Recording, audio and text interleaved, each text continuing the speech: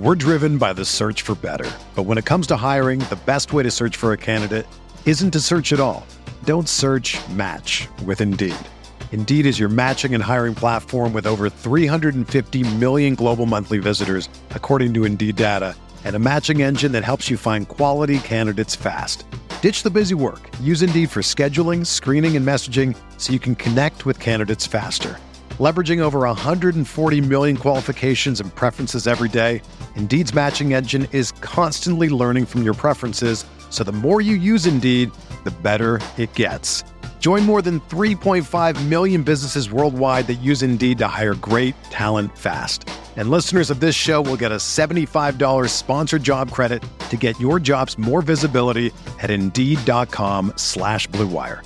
Just go to Indeed.com/Blue Wire right now and support our show by saying that you heard about Indeed on this podcast. That's Indeed.com/Blue Wire. Terms and conditions apply. Need to hire? You need Indeed.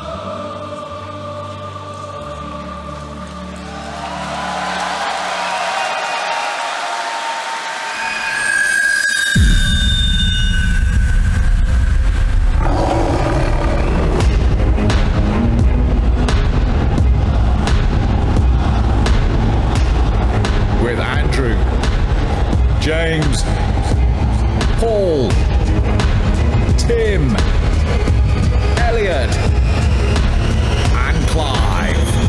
This is Arsecast Extra and ArsenalVision live.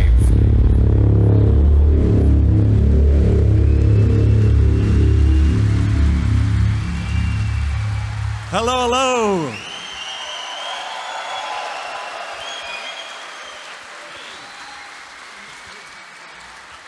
Wow. Thank you so much.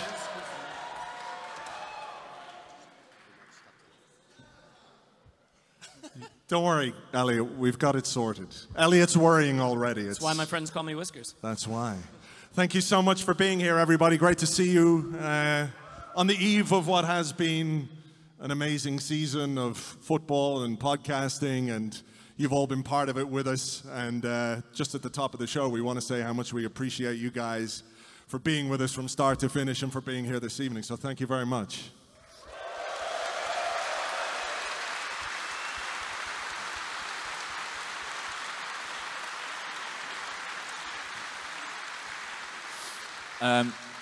In tribute to Arsenal's season, the first 75% of this podcast is going to be brilliant. That much we can guarantee. And I also want to echo Andrew's sentiments and say thank you. This night was one of the memories of a lifetime last season, and being back here is incredible. And everybody in this room is someone who has supported us in a really special way, and we can't tell you how much the community means, and we'll talk a little bit more about that as the night goes on. For sure, but we wanted to do something different than last year as well, because this is a wedding of two podcasts, and we're all good friends, and we thought, how could we do it a little bit differently this time? And I thought, we could get another podcaster. What do you think? The guys were like, yeah, I think another podcaster could fit the bill. We never decided who to replace, though. No, but then I thought, what kind of podcaster do we need? Maybe one who has his own house. Maybe one who has scored, 185 goals for Arsenal. Ladies and gentlemen, please welcome Mr. Ian Wright.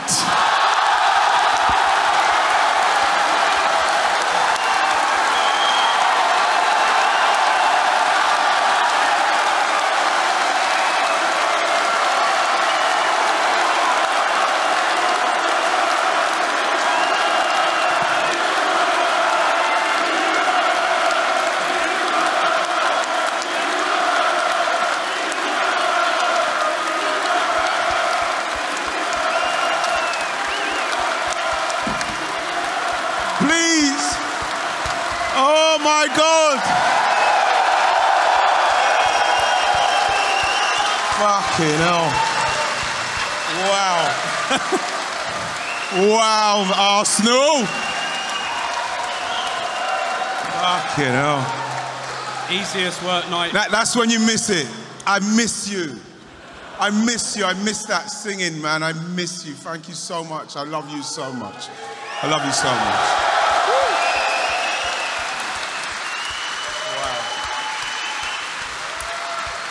Wow. Anyway, so the rest of us will see you later. I'll say that too. Ian, we talked during the season on a podcast, and the theme was like how you have to enjoy this season as it's going along, despite maybe some of the problems we ran into or some of the obstacles we were facing.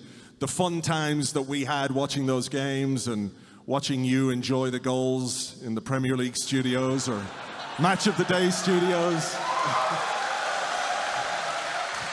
I don't know, goals against Newcastle, for example. I don't, just throwing it out there, but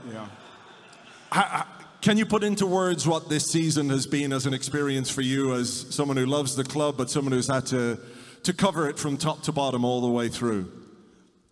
You know what? This has been an amazing season. You have to sit back now, right? Because when we started the season, if anybody in this room said they wouldn't have been happy, especially after we lost to Newcastle last season, when we thought that was going to be it, we're going to beat them, going to fourth, and then they beat us as well.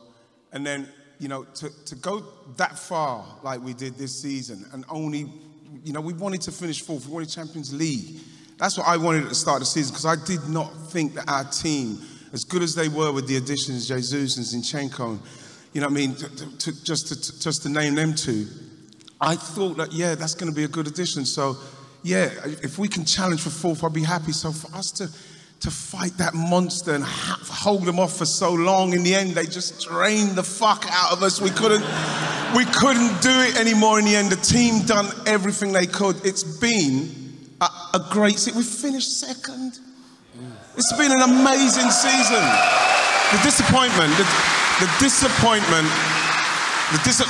The only disappointment is because we flew so close to the sun. We flew so close. I keep saying to people, it's like Icarus.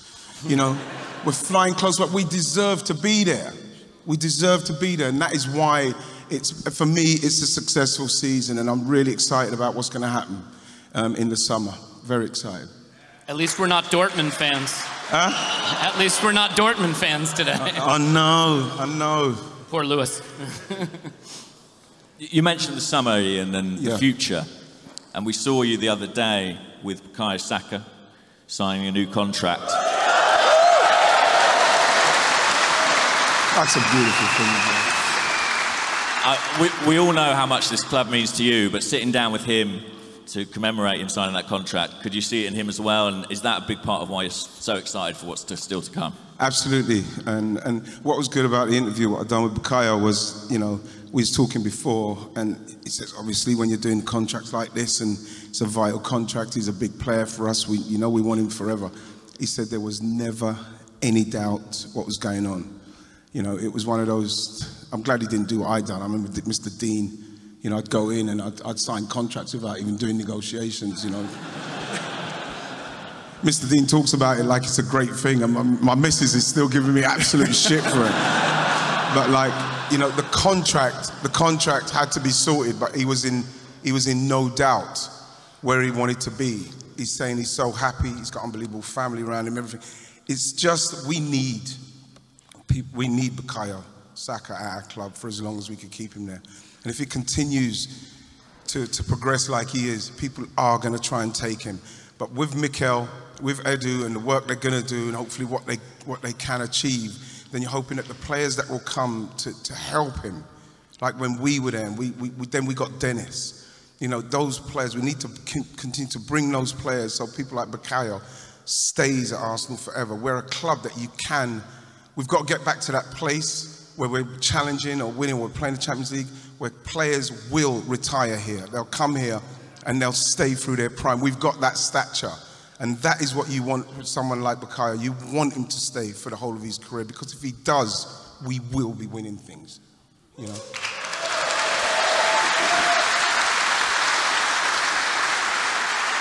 What kind of a message does it send, when we have someone like Bukayo Saka and we have got him to commit his future, and he is one of the best players in the Premier League, one of the best players in England, if not Europe, and when you are trying to do the work that Mikel and Edu and the team we all hope that they'll do this summer, when other players see someone like Saka sign on, does that give them okay, this is the place to be? Absolutely. Because you find that there'll be people, there'll probably be like a continuation of other people sign and they'll sign, because what will happen is you're waiting to see who's staying. You probably, Bukayo and his people will probably want to know who's coming.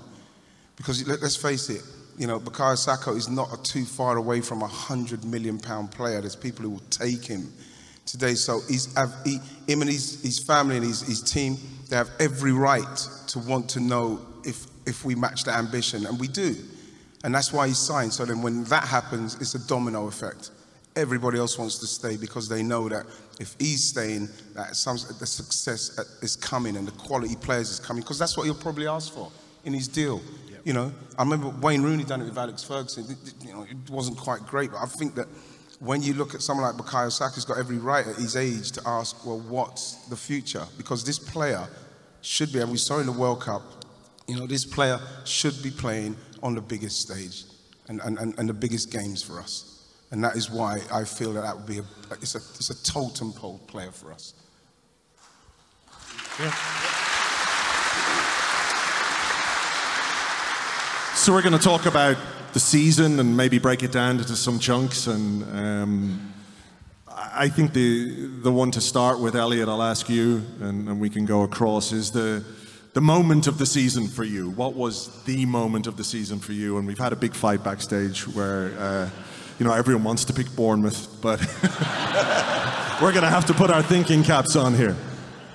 Well, my love language is touch. I like hugging. I'm a hugger. And so the best cuddle of the year, sorry to my beautiful wife who's in the first row, was with Clive when Reece Nelson scored the winner against Bournemouth. That was definitely the moment of the season for me. And I think because we often think about seasons only in terms of what they culminate with, we lose the opportunity to really celebrate and enjoy those individual moments. But that's such a shame because they lift us so high. And I think that moment is something that I will remember forever, not because we came second or didn't come first, obviously, any of that, just because I'll remember sharing it with Clive, I'll remember the atmosphere on the ground, I'll remember the poor life choices I made at the Tollington afterwards, and very poor. My wife now scrutinizes the credit card statement a little more closely every month as a result of the decisions that were made there, but that's definitely the moment for me. All right. Paul, tell me your moment of the season. I'm going to go with, we beat Spurs twice.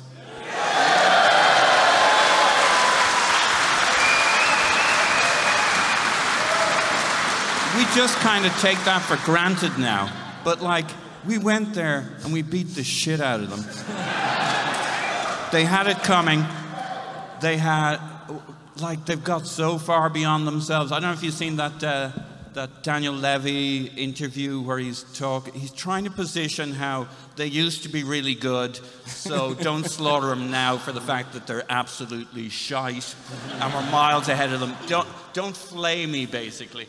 But the end of that game, the chaos, I don't know if you celebrate Aaron Ramsdale getting kicked in the back, but I've been working on my microphone. Yeah, keep working. I was going to do a sight gag. You're a pro, so I was going to bring some duct tape and put it up here, and then I decided, no, that's kind of obvious, and also you might actually use it on me and strap my hand to the mic and then the mic to my face, but I'll try harder. Just the utter chaos at the end of that game, the fact that they felt they should kick Aaron Ramsdale in the back is probably a good sign. Granit Xhaka losing his marbles and Arteta saying, what the fuck? There was so much comedic content there. It was just, there are so many great moments in this season. That was a classic that should be captured, bottled, preserved.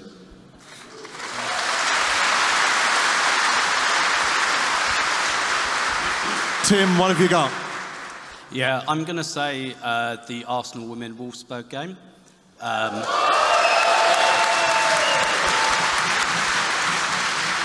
although a heartbreaker in the end, I think seeing 60,000 people in that stadium, and not just at that game, but it's like a slow culmination that's built up. So like when we had the North London derby in September and it was 47,000, I had like a little moment where I was like, wow, I never thought this would happen.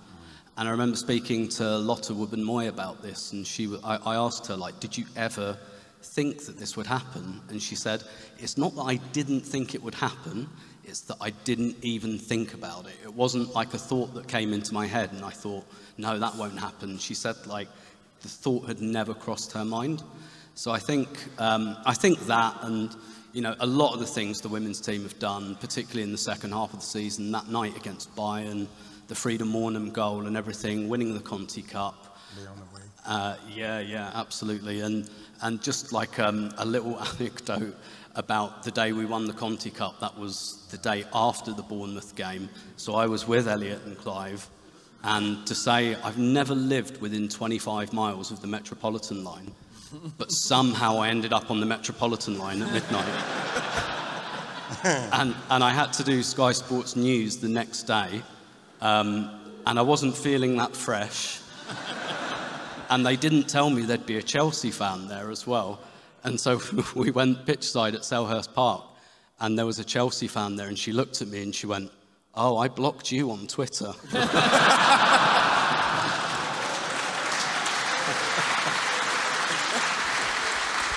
And I was like, I wouldn't be doing my job if you didn't, because like that's not a market share I'm looking for. So for the women to do the business that day as well. But that Wolfsburg game, 60,000 people watching Arsenal women, amazing.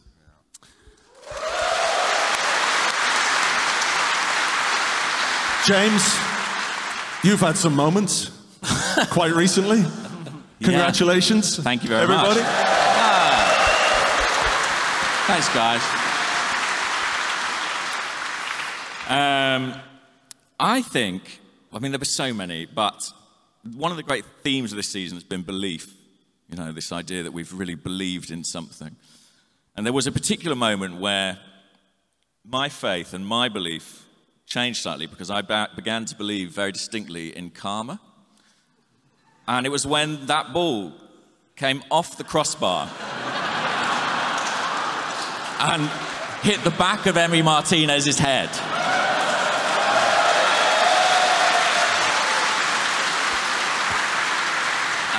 And went into the net. And it was an amazing win and an amazing moment. But, you know, people keep saying they need a solution for goalkeepers' time wasting. If that happened to every goalkeeper, it would sort it out in a hurry. But, you know, that was one of those great moments along the way where you just felt like, it has to be. This is it. And that was, one of those particular games. I think that was the moment where, perhaps getting a little bit carried away, I added an extra day to my hotel booking for this weekend. I got to the hotel on Friday and gave him my name. "Oh, Mr. Mengen, you're staying with us for 4 nights, is it?" I was like, I fucking forgot. I was waiting for no parade, okay, but still. Clive, tell us. I've got a couple, right? And the reason why Tim didn't feel fresh that day was because Elliot bought 100 Jaeger bombs about, and then literally. Elliot, do you think you're up to 700 Jaeger bombs? Yeah. I'm willing to try. To see the trays going across the Tollington like that, just going across the top, I thought, oh my goodness. And my wife had to talk me home, literally walking around, do a left, do a right, do a left, do a right.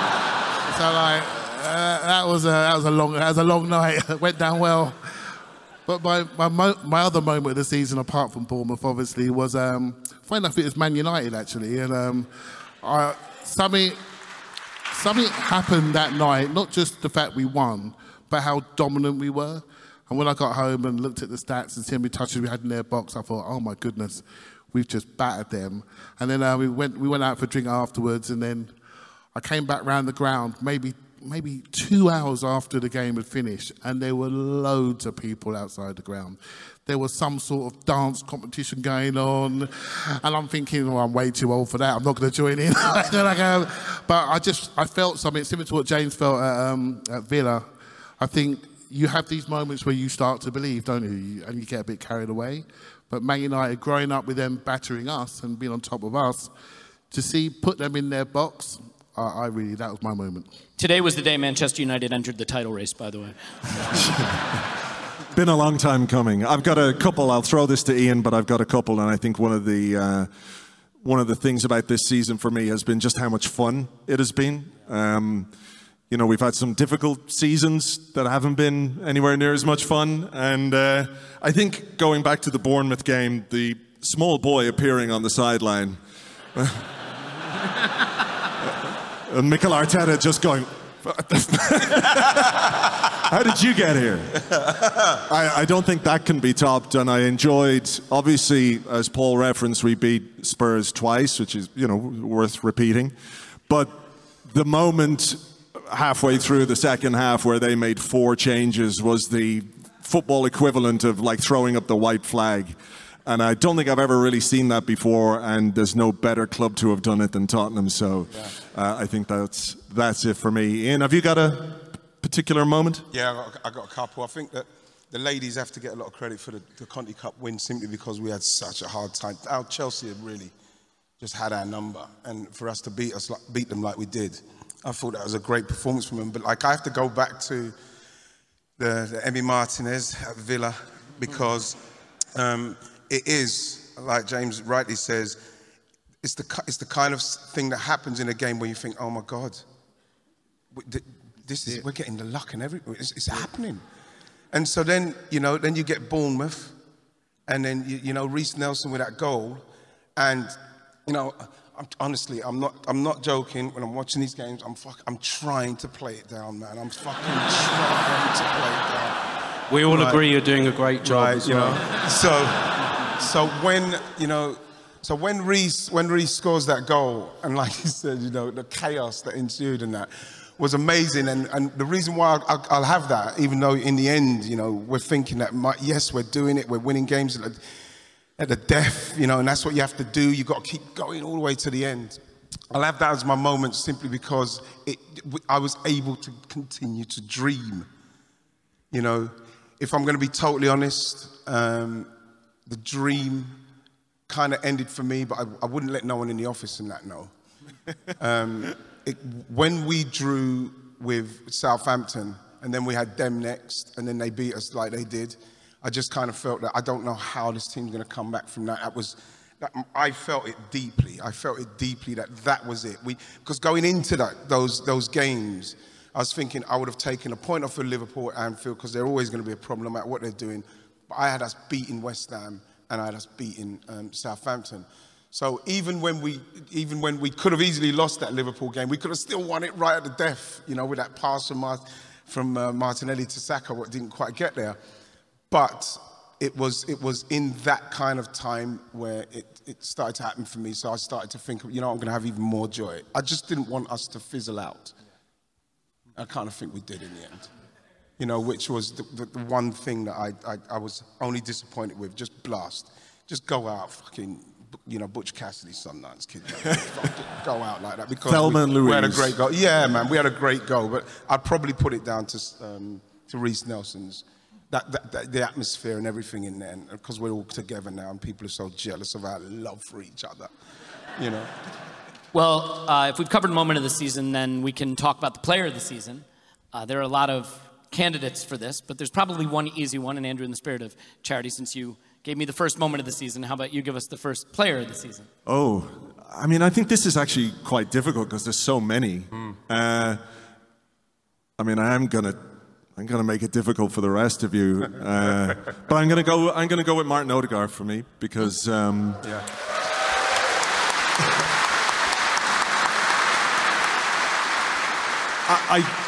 I think Mikel Arteta challenges his players sometimes publicly. I'm sure he does it on the training ground as well. But there were some quotes from I think it was during his loan spell.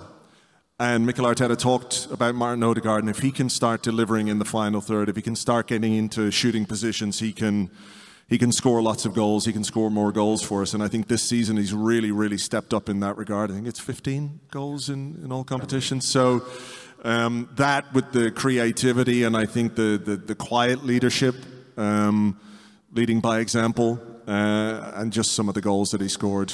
The driller against Spurs, absolutely magic. So for me, Martin Odegaard. It's an easy choice. Paul, I will give you the next option with the caveat that naming 7 different players before circling one is not the approach here. Okay, I'm going to go with the defenders don't get enough love. I love it. And I'm going to leave some... There's some players crying out to be picked, but I'm going to make sure Gabriel Magalhaes gets picked. The guy's been a rock all season, just a rock. And what would our season have been like if that had been a dodgy spot, given the changes that came as things went along? Maybe to the eye, he doesn't look like the silkiest, smoothest, but you see what he produces. You see the passes, you see the stats to go with it. He's a player, and nobody bodies him. And him and Saliba, just an absolutely astounding combination, which we didn't have for enough of the season. But while Saliba's not around, Gabriel keeps things ticking along. I think that's something you can really build around. And he's gone to really loving the club. When he first came in, he was that kid, and he was talking about someday Real Madrid and this kind of stuff. And that's all died for him. He never stops going on about how he feels this club. He loves this club. You can absolutely build on this guy, and I love him. We've surrounded him with Gabriels, quite literally. Yeah. So we're making him feel very at home. Portuguese speakers and Gabriels. Ian, a lot of good choices. Who would you have as your absolute player of the season? I probably have to go with Arsenal number 8 in Odegaard. The number 8s do pretty good work at Arsenal. It's a very lucky number, simply because of his journey, and then for us to get him for what, 30 million, you don't know what he's worth now, with the pedigree he's got, if you could get Odegaard to lock into where he's capable and unlock that next bit of his ability, where he's wanted, he's loved, he's got the captaincy, he's at that age. If you can unlock that, then you've got a very, very special player, because he is. And I think that Mikel's done that. And again, someone like Odegaard alongside Saka, I think, we just could not absorb the hit of William Saliba, man. I swear to God, when you look at for a first season, I was going crazy behind the scenes about when we're bringing him back. The management of his loan spell was perfection. When you looked at him coming back into our team and looking like he's been there for 10 years, and you could see when he left that all of our right side had a problem. I think it really affected Thomas Partey. I think to a certain extent we saw the latter stage with Saka, even affected Saka's numbers. That is how good this guy is in respect of not just his defence, but his carrying of the ball, his passing out of defence. It affected our whole team. So he probably would have ran Martin Odegaard very, very close, even though Martin, with those goals, they're always going to take the limelight. But, Saliba probably would have ran him close, but it will be Odegaard for me as well. Got to mention Granit. I'll give him Granit.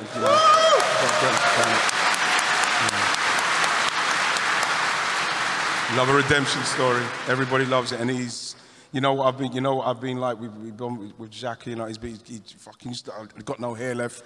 The last bit, But I fought his corner in many a room, because people keep. I saw an Instagram post the other day with Granit, and it was like, he was like saluting or something. But the guy had a red card on the picture, and I couldn't, I should have left it, but I didn't. And I just said to him, "Why the red card? He's not a serial.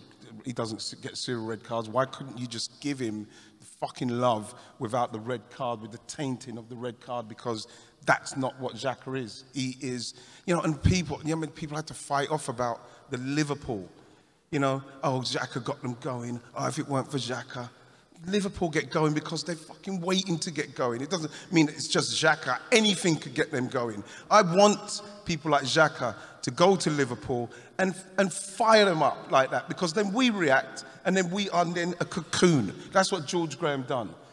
The thing is, they're not used to that kind of player, doing that. So he shouldn't have got the blame, because I know exactly what he's trying to do. But I don't know. In the end, I'm grieving. I'm still grieving. You're working your way through the entire squad, in fairness, as well. So. I'm really, really am. Because it's like I have to talk myself into the next positive steps of it. Because what's being a fan about, Like I say, I flew too close. My wings got burnt, so. Well, on the flip side of what happened at Liverpool was the Newcastle game away, where we saw that fight. Wow. And we saw the willingness to stand up to the physicality and the challenge. It was so good because Shearer was absolutely gutted. Honestly, I'm not joking. Honestly, and I'm not sure if I text you, but Shearer was all morning killing me. You wait till you get to the tune. You see what we're going to do to you. They won't be ready for it. Look what we done to you last year. They'll shit themselves. They're not ready for that crowd and what they're going to do. And so you saw him. You saw him in the video. I was just going because, he frightened me. Because I started to think about Newcastle, and they are going to make noise. And we did lose there. And we had it was such a mental kind of thing I was going through. And then they hit the post. Then he wanted the penalty. Then they didn't get the penalty. And then we went the other way. Then we scored. Then we just started to just fucking toast them. And I'm not joking, right? I'm not joking. It was, again, a very underrated performance. Of course they could have scored. They could have got the penalty. They could have maybe been 2-0 up. But the way we just carried on playing how we play, this is what I love about us. Carry on playing how we play. And if you're going to come with that, then come. But we're going to keep playing because we've got the capability of doing it. So you can imagine, you can imagine in the end, it's just, what's brilliant about this team, they've humbled so many people this season. We've humbled them, and it's beautiful. Gary Neville. You know what I wish I could, You know what I wish I could do? I wish I could do, but I can't do it, is let the team just humble Alan Shearer. Let the team do it. Because once it started to happen, I just was on him, man. I was just texting him. I was FaceTiming him. Because he had to drive all the way back to Newcastle. And I said, I just, because I'm home now, and, I know you're in the car. What you watching? Watch something. Watch Succession. Take your mind off of it. He said, righty, fuck off.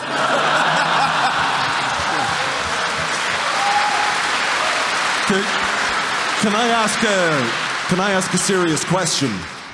How was that not your moment of the season? It could have easily have been. You know what I've said to him as well, just quickly, I don't want to hog you. I said to him, okay, because because we got to that level, and people say we bottled it and stuff like that, right, which is that close to me fight. I think I could have fought. If more people said that, I probably could have punched somebody. You know what I mean? Because if we bottled it, we then went to Newcastle and we would have lost. We didn't bottle it. But what I said to Al is, Al, the way we started the season, we're the only ones who are fighting Manchester City. Your next season, you're going to have the pressure we had this season.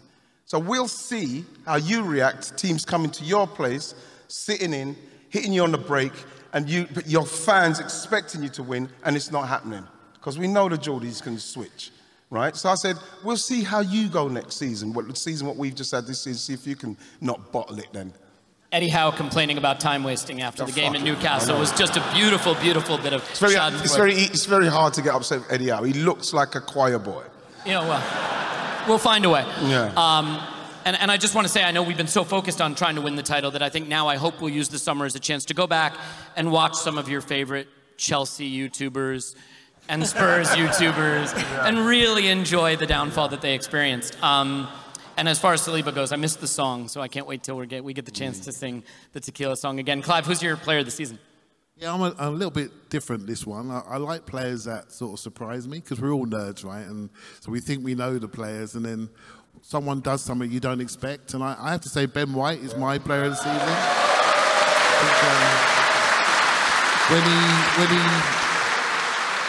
When he joined the club, he was a stick-on centre-back, and You can choose that, was you? He was a stick-on centre-back, and one that we all liked, and then he switched positions. And not only did he switch positions, I think he made that position really, really work for us and work that right-hand side. Physically, he's top. He's really quick. He's really aggressive. When we had injuries in that area, he managed to stay fit, and the best, to be available is a big thing, right? It's a big thing, and he's always available. People say he doesn't care about football. Well, I'm telling you, you don't get to that level, look like he does, perform like he does, going both ways. Then when he flipped to centre-back at Forest, I thought he was brilliant at Forest. And maybe that was a lesson to what could happen next year. I think potentially we may buy a right-back, and he can flip between the two positions. And when you can do that at the top level, you're a player, right? So I think maybe in hindsight, looking at our principles of play and our build-up, losing Saliba, moving him, we should have maybe done it at some point. Moving him is the best way to get over Saliba not being there. But hey, it's done now, but he's my player of the season. Good choice. Still a lot of good choices available. James, I don't want to be condescending, but just to give you some options to remember what's on the table, no one has chosen Richarlison or Mudryk yet, so those are both available to you if you want to. Good, strong contenders, definitely. I think, look, Arsenal had a brilliant but imperfect season, and I'm going to pick a player who I think has been brilliant, imperfect but brilliant, and who I have loved watching, and that's Zinchenko. I think that, in fact, I'll borrow from my mate Clive, who said, when I watch Zinchenko, I learn things about football. And that's how I feel. Players sometimes come into a club and, we're so obsessed with Arsenal, we don't always see other players in the league truly for how good they really are. He walked in and I couldn't believe the ease with which he did things. This technical level was just so high. And I think that when you look at the first half of the season in particular, the way Arsenal were able to control games, he was critical to that, absolutely critical. If only he hadn't tooted that car horn. Because as we all know, that's when the league truly slipped away. But I think on the pitch, man, yeah, he's been class. Yeah, good choice. And when I listen to Clive talk about Zinchenko, I learn about football. So it's the circle of life. Tim, who's your player of the season? Andrew, have you done yours yet? Yeah, I did Odegaard. Okay. Yeah. I love the way we've all completely overthought this and no one's picked Saka yet. I was wondering. Because I wasn't going to pick him either, because I really thought someone else was going. I was going to say Martinelli, just because I think we totally take for granted that Martinelli is a guy who starts on the wide left for a team who challenges for the title. You're doing a Paul right now. I know.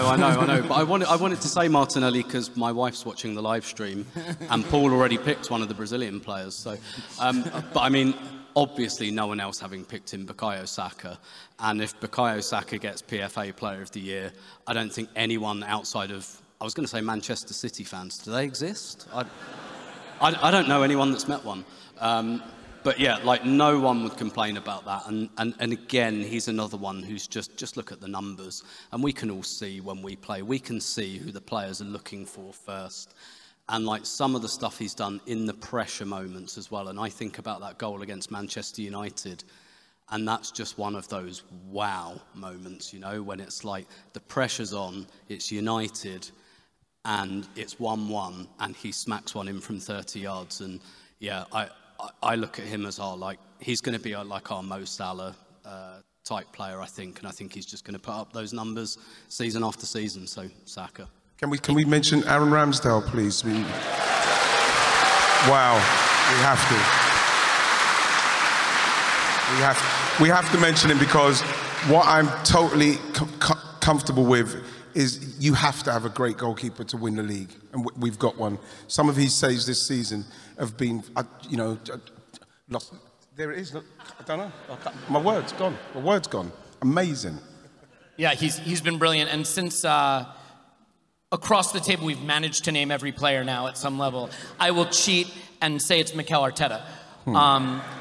I think we take for granted that this was coming.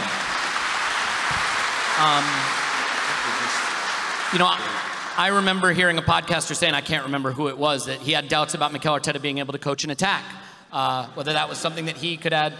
to his string to his bow. And that guy, well, I would block him on Twitter for starters.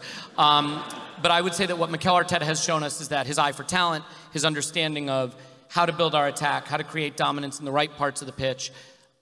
This season, we saw the best looking Arsenal football we've seen in at least a decade, if not longer. Some of the DNA of the club, I think, came back in the way we played and the way we dominated the opposition. And so for a young manager who's still just a few seasons into his career, I mean, had he won the title, he would have been the youngest ever in his career to have won a title.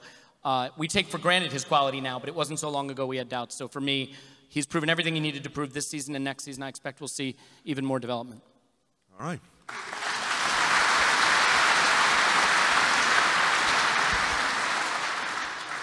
I mean, this is a season which was primarily great and fun, but it didn't end the way we wanted it to end. So, Clive, I'm going to give you the easy one first, because this is the one where earlier you said you had millions of answers for this, so you can plug. Yeah. Okay.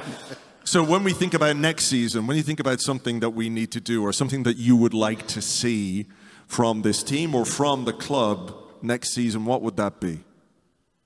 Yeah. So, I think I'm a bit more of a pragmatist when it comes to football, and there's something basic about football. It's called the contest. This guy knows about the contest, and having the ability, there's an on-the-ball game and there's an off-the-ball game. I think off the ball, we've got work to do. I think we need to be able to have more Newcastles away. You know, that sort of stands out, but that's the contest we need to develop. I think we've developed a principle and a way of playing attacking-wise with our 5 up and our 5 back. But we have to do more, particularly in the central areas, to make sure that we are playing maybe slightly less risky football in the key parts of the season. I definitely want to see us focus a lot more on duels, on one-on-ones, defensively and attackingly. And once we have that control and that feeling and presence on the pitch that people think they're here, we're in trouble, when we have that presence, we need to add that. I think this year we've added a play style and a way of approaching the games. The next step is to, when people look at us and say, okay, they're really coming. They're really lifting the level. And I think that's what's going to happen over the summer. I'm absolutely convinced the management know, and that's why we're not having ones and twosies come in. This is big boy stuff now. This is it. We're going to go for it. And the way if you look at the league and the competitive landscape, what's happening in the league with ownership issues, what's happening at Manchester United, can they sign players appropriately? What's happening at Spurs? What's happening at Chelsea? There's a moment here for us, and we need to grab it to go up. This is not the time to save your pennies. This is the time to say, no, we're here, and we're going big, and we're going to really compete with the top team. We all want to see us take over. So that's my thoughts for next season.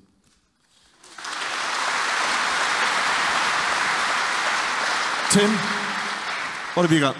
Yeah, for me, I'd like to see the atmosphere amongst the crowd and the fans stay the same, because I just think the last couple of years have been a real pleasure, and you felt that in the Emirates. I think for the first ever time in the Emirates, we've had that, like when we go 1-0 down, and it feels like a million years ago that Saliba made that mistake. Was it against Leicester? Yeah. And or I can't remember which game, but like Leicester, I think. Yeah, and everyone chanted his name, and just having that feeling, and obviously because Arsenal have been improving, like expectations going to change now, and that's completely right.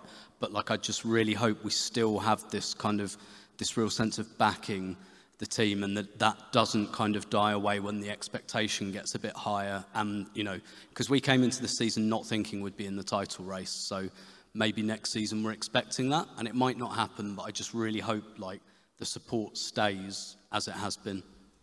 Paul, what have you got? Well, I'll piggyback on that one. I have a suggestion for how we keep that energy, that connection with the fans. It's a technical one.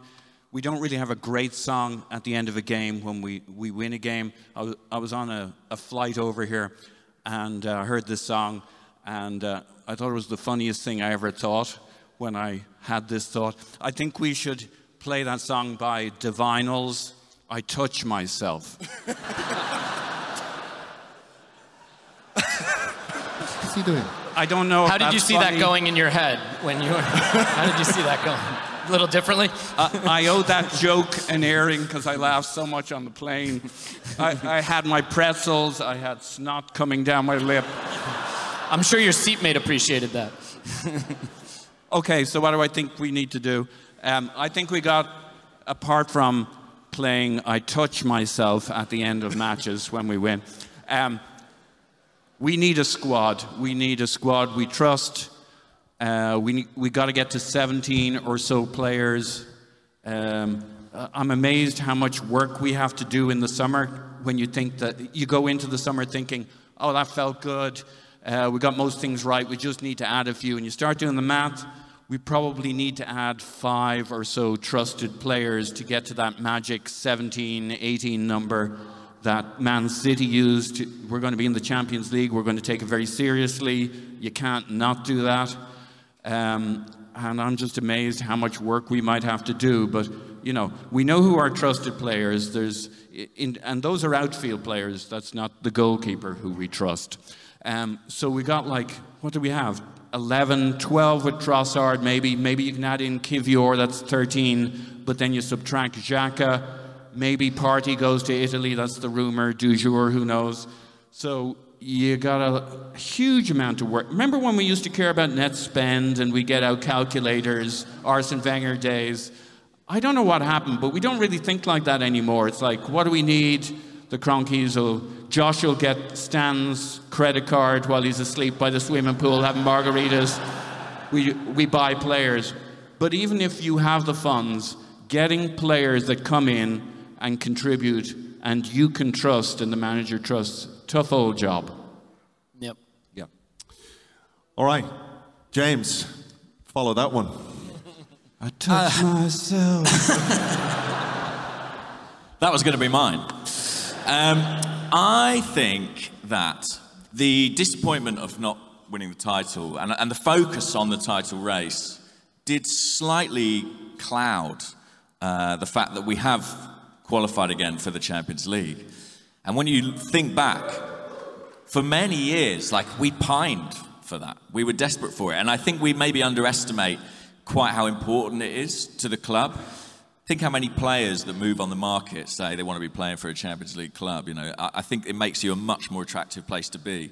So in terms of what I'd like to see next season, I think Arteta's been brilliant. But if there is a mark against him, it's probably his record in Europe. You know, he's had some fairly ignominious Europa League exits. There were extenuating circumstances around some of those, and maybe the focus hasn't been quite what it might be in that competition.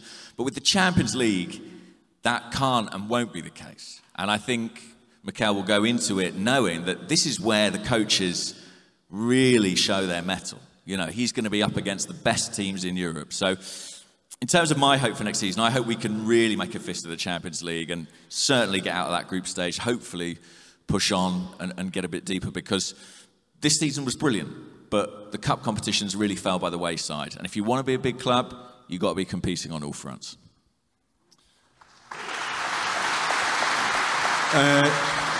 Ian, what are you thinking about next season? What's your big hope? I think that, we've done so well this season. I don't want to go back to not being in and around the top 4. You know, maybe we've got here too early in respect of the way we've blasted in and we challenging City and finished second. But I don't want to be outside that no more. So I'm thinking and looking at Mikel and Edu, and everything's about winning now. Everything's about winning, bringing in players who want to win. Their attitude's about winning.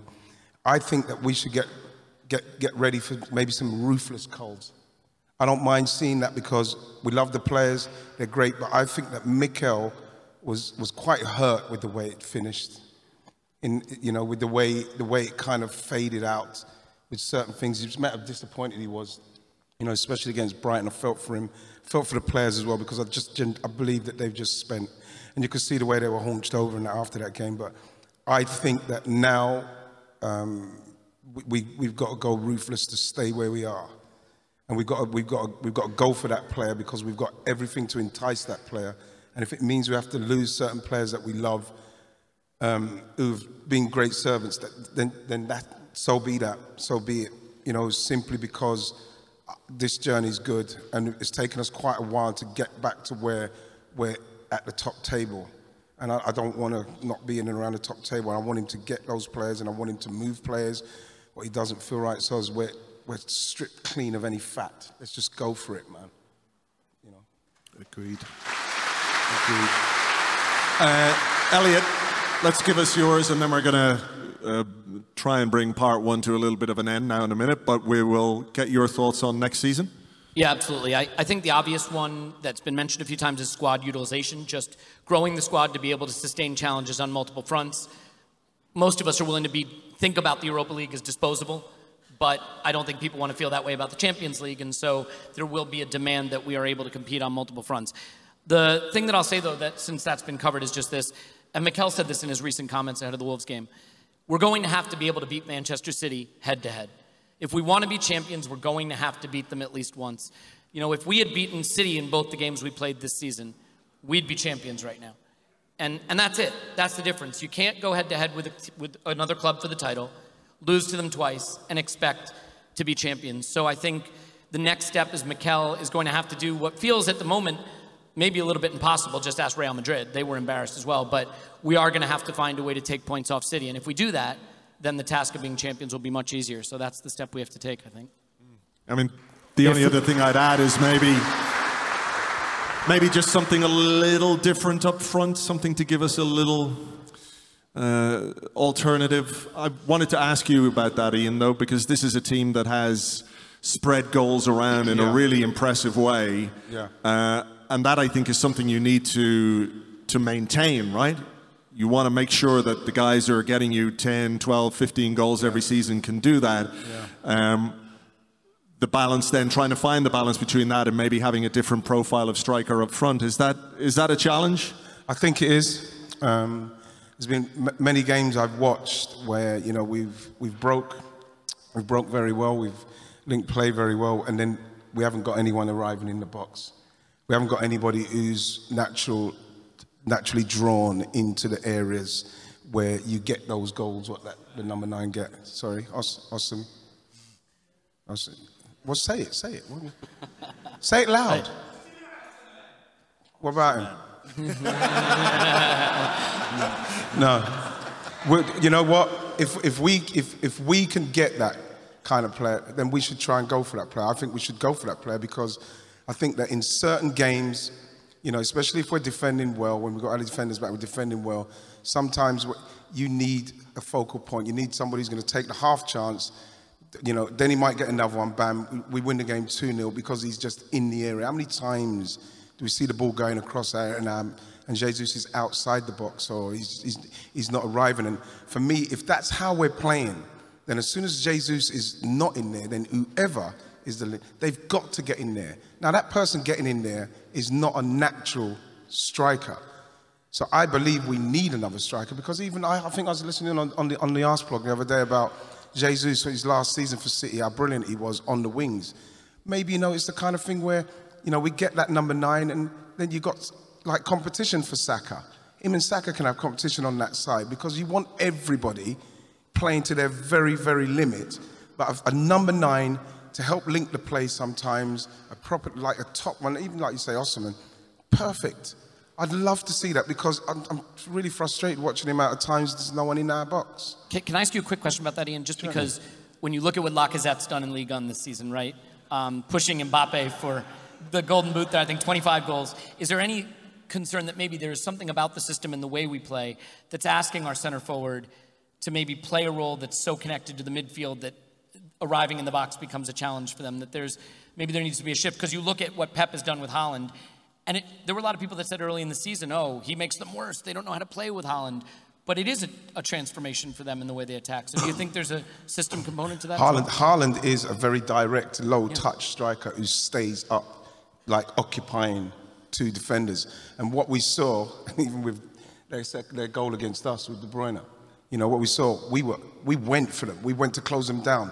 Bam, long ball, up to him. Bam, turn into De Bruyne, goal. We can do that with the right striker. So, like the profile, obviously, Jesus plays how he plays. We know how he played. And maybe when he started, he scored so many goals, we're thinking, oh, maybe he's going to change when he comes here. He may stay more focal. But that's not his natural game. So I think that he still gives us so much with the way he works and what he does. But that striker, so we can have another plan, the plan B. So if it's good enough for Man City to hoik it up to Haaland, and then we've got runners off of him, we've got pace players, Saka and Martinelli and everybody, we can play like that. I think that we should be targeting somebody. We should be targeting somebody of caliber. Because everybody that comes in now has to be bringing something. Clive, you had a thought? Oh, Ian sort of covered it really. It's very simple with football. When you're playing against teams that press you, you can play through them, you can play around them, but we haven't got the ability to go over that press at the moment and consistently. And so if you're looking at your golf bag, you're thinking, I haven't got that club, so I need to get that club.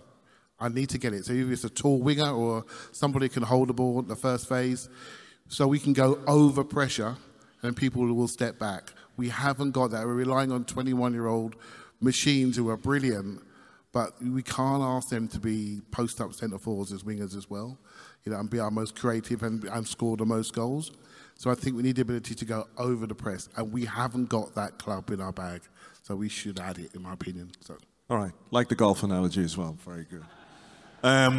Okay, part 2 of the show is going to be Q&A. So in order to send your questions, we have a Twitter account. You guys can send them here as well, or people watching on the stream can send them to @ArseVision Live.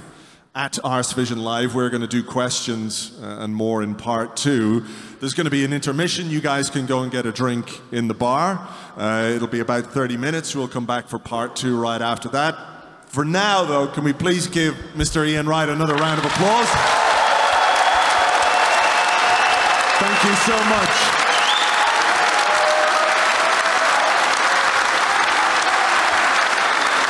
And we'll see you after the break.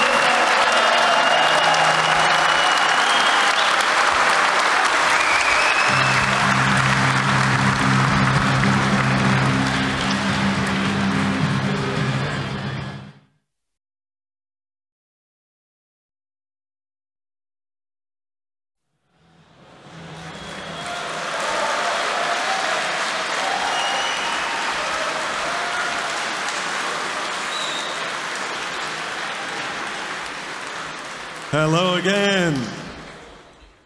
We're missing a couple. That'd be good. Clive, Elliot, that'd be good. Yeah, Ian's gone, so you can probably all go home, to be honest. I did say the first 75%. Can't say you weren't warned, in fairness. Shall we? Sure. All right. Let's do this! All right.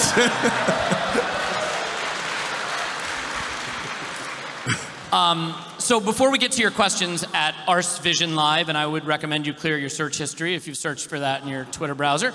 As you probably know, Andrew and James and everyone up here worked with the Arsenal Foundation this season to raise money for Coaching for Life program.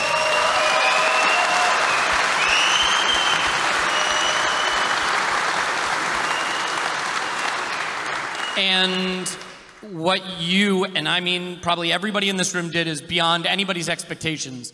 And the impact you will make on the lives of young people in the Zaatari refugee camp is beyond what I can describe on this stage right now. But suffice it to say that the appreciation we feel, that the club feels, that those young people feel, and the pride that you should feel in what you were able to achieve as a community is extraordinary. And so we thank you for that. I do just want to quickly recognize the director of the Arsenal Foundation, Mairead King.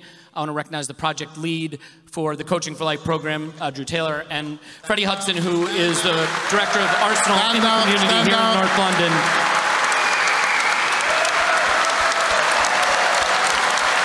Wonderful Arsenal people who we are very lucky to have here tonight. Love you guys. It is easy to forget that Arsenal isn't just about the players who pull on the shirt and stand on the pitch. It's about good people that work here in North London and around the world to spread the meaning of the badge to people all parts of the world and to help make our communities a better place. And they definitely embody that principle. So thank you to them. Thank you to you. And now I will shut up and we get back with the football. Yeah. All right. So this is part 2 where we do questions that you guys have sent into us in a different format than we're used to, perhaps. But Elliot is going to be our question master this evening. Quizmaster? Question Quizmaster? Captain Question. I don't know. Yeah, okay, well, I'll start with you, Andrew. This is a sort of broad one, but it comes from a Loose Cannons journal. And this person asked at ArsenalVision Live, what is the biggest what-if moment of this season? Ooh. I like that one. It's a good question, apparently. Maybe the Brentford goal that shouldn't have been a goal. But you're looking at me like I'm getting this wrong. Yeah, no, it's just, how can you expect them to draw the lines? Who knew to draw the lines? Listen, it's complicated geometry. A line is how can you tell where it begins and ends? I guess that, and maybe the look, I love Bukayo Saka, but the penalty against West Ham, maybe that was a moment where things, I don't know if it was the one thing, but maybe it could have gone on a bit longer if he had scored that penalty and it had gone to 3-1. So those are the ones that occur to me. Anybody else want to offer one there before we move on? What if moments? Yeah, if Tim? Saliba's spine was made of aluminium, maybe? That just a what if, just throwing it out there for the Arsenal medical staff? I think the Saka penalty is the one I try to think about least. If you know what I mean. Like, it's kind of the saddest one. Yeah, there's a few, but... The Ramsdale pass out versus Southampton, that's the one, because you start... I have to call it, right? It's going to a very dark place. Yeah, well... That's enough. We all love the team, but you're playing the bottom team in the league at home. You got to deal with them, and that's it. And we didn't. And that's the moment that sticks with me the most. Yeah, I think I want to just reference this, and you don't need to answer it, Paul, but there is someone who has quite intently, both in the mentions and in the direct messages, asked if Paul is single. So, I thought you were going to say, asked if Paul is touching himself. Those things go hand in hand. So this is why we have this at the front here, you see. We got to give props to the sound guy for switching onto that so quick. Yeah, Gabriel, good job. It does remind me, remember last year with the Louis Johnford thing, and there was a moment where you knew it was happening. You know what I mean? That was the moment I know that song's now happening. Next question comes from Vuk Valatic. Question, how about for you, Clive? Zinchenko is a unique player, but that seems to make a problem when he is absent, as we cannot play the same way. Should we have an alternative way of building from the midfield when he's not playing, and what that might be? Yeah, but I think we should... sometimes this time last year, we were talking about, I wonder if Saliba's going to be in the squad. You know what I mean? And next minute we signed Zinchenko, and we all now inverted fullback experts. Do you know what I mean? And I think sometimes you've got to leave room in your head for playing styles to evolve. And that's one way of doing things. And everyone thinks this season's going to overlay on next season, and we're just going to literally cut and paste it. I don't think we are. I think we'll evolve again. I think we're going to evolve again, and maybe his role will be different. Maybe he might have a different shape, and we should all be open-minded to it. Because I think football is a constant evolution, right? And that's the bits I don't know are the best bits, right? And it should be the same for all of us. So that's it. So this time next year, Cedric up front will be talking about... We've got to extend his contract on the back of a 35-goal season. No, taking that on a bit further. The reason why we missed Zinchenko and build-up, because maybe some other people are not good enough on build-up. Let's get more people good enough at build-up so we don't have that same reliance. When you have someone that good, you have a single point of failure. The first thing you do as a manager is, I need to reduce that. I need to reduce that by adding more people that can do that job. That's what I think he's going to do going forward. Yeah, we got a lot of questions about signings, and we'll certainly come to transfers because it's the real football, obviously. But this one comes from James Wright, and James asks, Andrew, are there any players currently on loan who you can see playing a part next year? And if not, why not? God, or if so, why also is also an option there. Who's on loan? A lot of Flo Balogun questions. That is the one name that springs to mind, I suppose. Famous American striker, Flo Balogun. He is.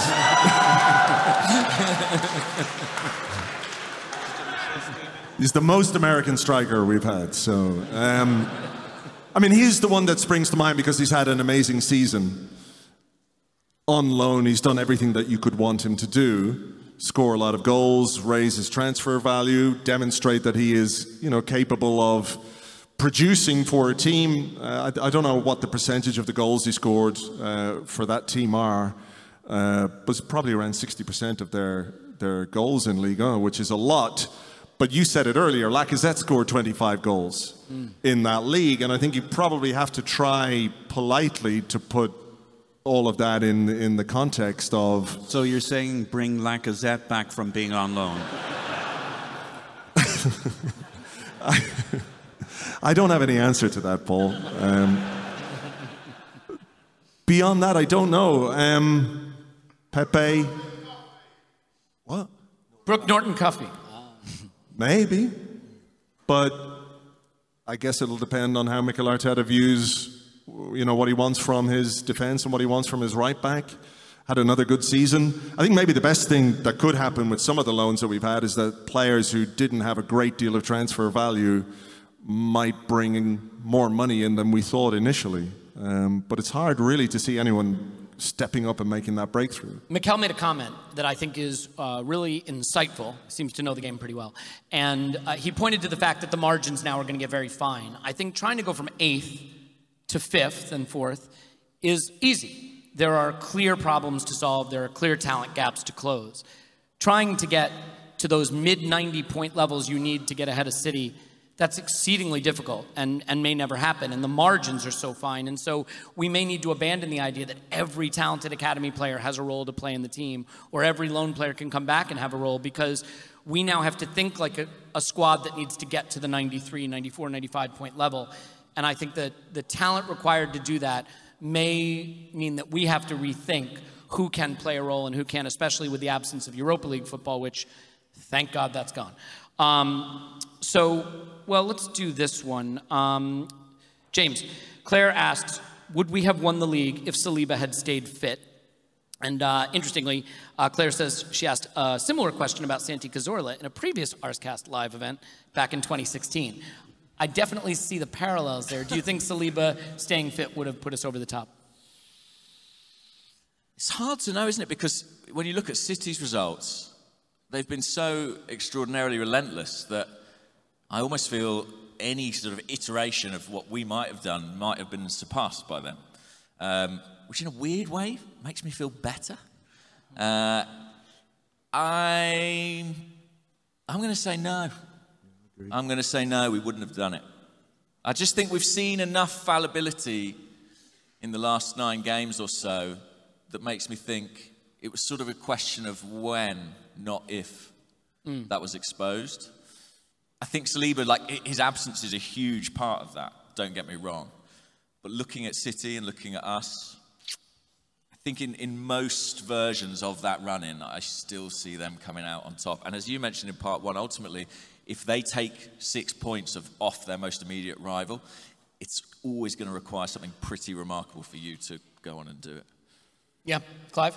I'd like to have seen Saliba play at City away, just to see the gap. Because when we lost there, was it 3-4-1?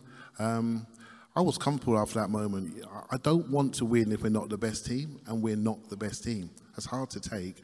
But to see our best team versus their best team, to know exactly where we are, I think that's the regret I have. I've got no problem losing to them, but I just don't think we were able to show who we were. I mean, Xhaka was sick as well. He was, we had Rob Holding playing. That affected Thomas Partey, as Ian said, which is nice to hear. I think there were parts of the team that was broken, and I think it's a shame we couldn't quite see the best of ourselves versus the best of them. That's my only issue, really. Yeah, and I think it influenced the analysis of the team, but to the point that had we reversed every result other than the City result, we still likely are not champions. And so that's the gap that has to be closed. Tim, this one's for you. This comes from Watthew, if that is your real name, Watthew. Watthew asks, Arsenal have been at the forefront of the women's game for a number of years. How do you guys think we can stay ahead of the growing competition in the WSL now?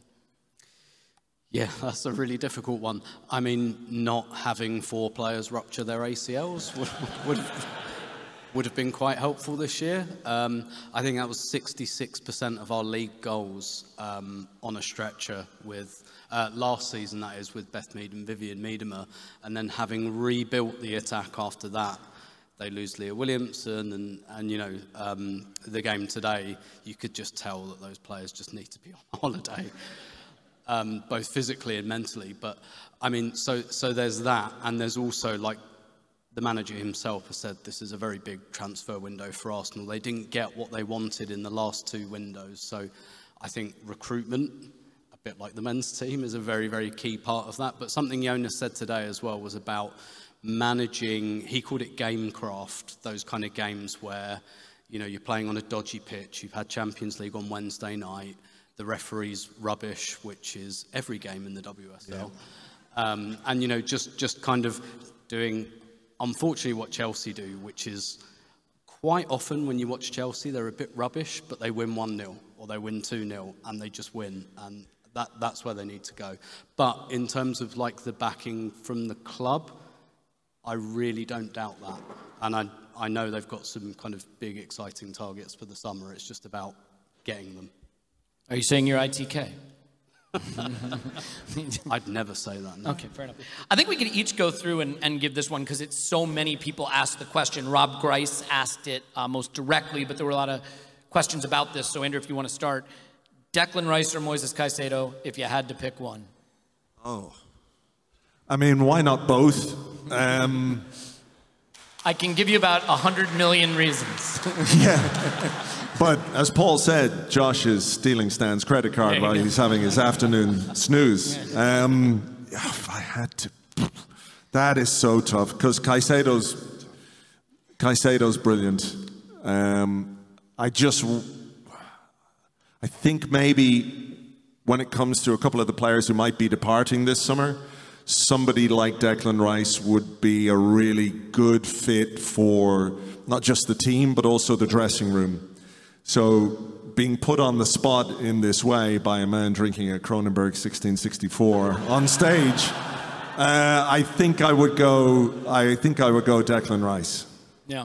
By the way, Gunnar Gwiggs asked, why is Elliot the only one drinking? I think it's a fantastic question, and I don't have a good answer for it. I don't know either. I forgot to swap out for water on the way in. I don't know what happened there. Paul, what about you, Rice or Caicedo? And actually, I'll let you answer maybe Carl Armstrong's question, which is if we were to sign Rice and Caicedo, it's a more optimistic approach, who plays the 6 and who plays the 8? Oh, that's a good question. I thought so.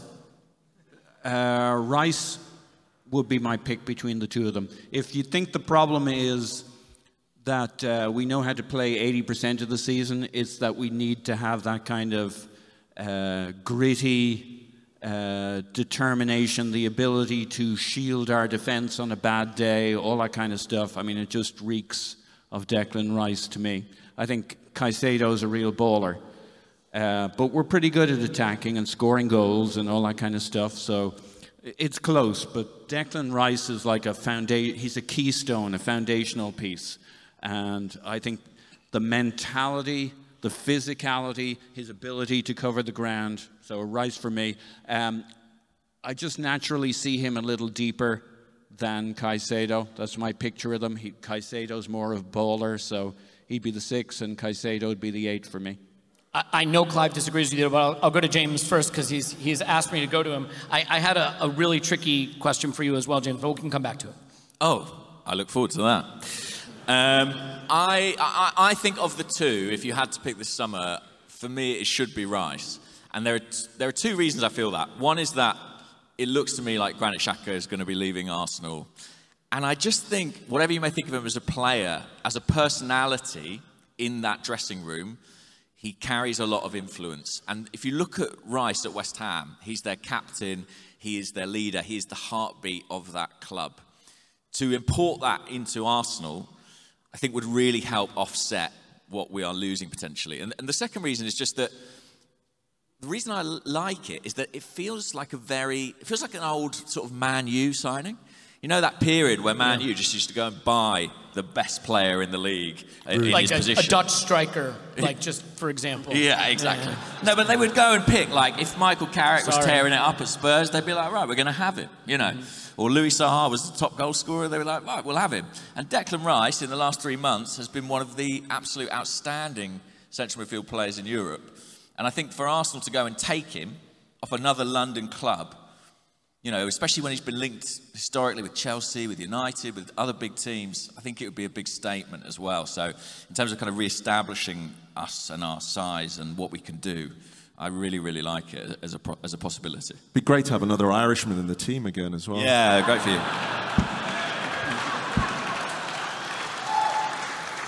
We may have our American, so Flo Balogun. Clive, you want to correct Paul on what he got wrong in the 6 versus 8 thing there? I think the answer's obvious. I think it's Rice because I think I know who he is, and we had a good chance to look at him.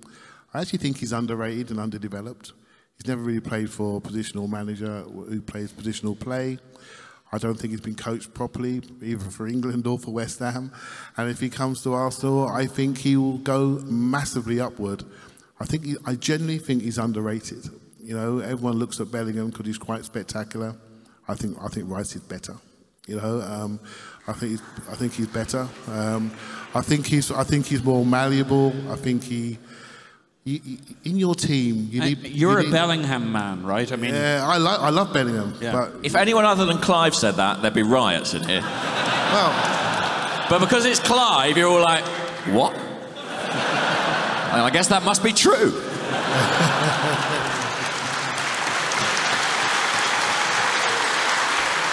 Turns out anything said in a rich baritone has the imprimatur of truth. I think he's better. The reason why I think he's better is he's one of those players that does 1.5 jobs, and we need one of those in the middle of our pitch. I think Bellingham does the spectacular exclamation point stuff that you can't miss in the highlights, but this guy holds the team together, and that is exactly what we need. That's the reason why our goals against is not what it should be. Our goals for is fine. Our goals against is what we need to stop, and this guy can read the play, intercept, carry, challenge teams with the ball. Mate, they're both brilliant, but he's the one for me at 24. Okay, Tim, do you want to answer this one, or you want to move on? I mean, I'd just say, I think Rice, the amount of minutes he plays every season as well, like he does, backs up games every single year. And clearly in the number 6 position, we have a good player, but we have someone who can't do that. But also, just to kind of steal some of Clive's wisdom from our WhatsApps, I don't think we have to think like, oh, who does what Thomas Partey does and who does what Xhaka does. When we bought Thomas Partey, no one thought, oh, he's gonna sit at the base of the midfield and Granit Xhaka's gonna like wander off into the penalty area. Like, no one thought that would happen. And so, you know, to your point in the first half as well about having like that open mind, like I don't think it's quite as simple as Rice will do what Partey does, Caicedo will do what Xhaka does. Like if either one of those came into the team, they'd put their own spin on it. yeah, good point. Tim, I'll stay with you. Louis Dransfield asks a complex question with a one-word answer. What do you think of Tottenham? I think that's one we should let the audience answer. What do you think of shit? Thank you. All right. Should have known that was coming. Well, we are the Tottenham haters. Okay, well then this one will really get you going, James. How about this? This is from Josh L, and I have a very strong reaction to this, but I've actually heard this question asked more than one time. It would relate to a famous transfer we managed to pull off once upon a time. Would you take Harry Kane if made available?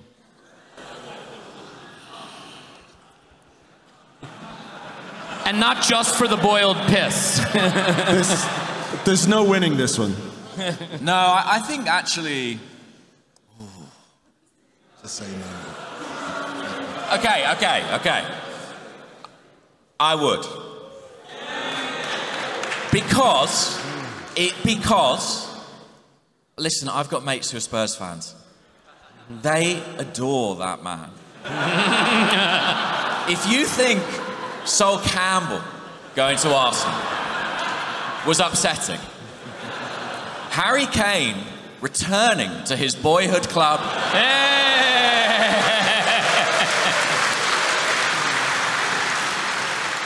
It would be unbelievably funny. And if he were to then win something, oh man, they would never, ever, ever live it down. So for me, it's a yes. Can I just say there's a whole Greek myth around this, Helen of Troy. The other side steals Helen of Troy, Harry Kane. Wars are fought. James was right. Okay. All right. Thank you for clarifying that for us. How about this? Just a little light, fun one to shift the mood. North Bank Goom 1 asks, what has been your favorite song, chant of the season? Andrew, you got a new song or chant that's stuck with you this season? As a sucker for 80s tunes, I got to go with the Zinchenko. Bit of Spandau Ballet with the Arsenal connection there, so that's been quite a good one. Tim, you've had the chance to lustily sing out a few over the course of the season. Is there one that you particularly enjoy? You're asking me like I remember when this happens. I mean, look, let's just say the Saliba song, right? Particularly when that went up at Bournemouth and then he scored. And I just remember like looking on Twitter afterwards, you know, sorry, I'm going to do a Simpsons bit, but like... We had 30 minutes.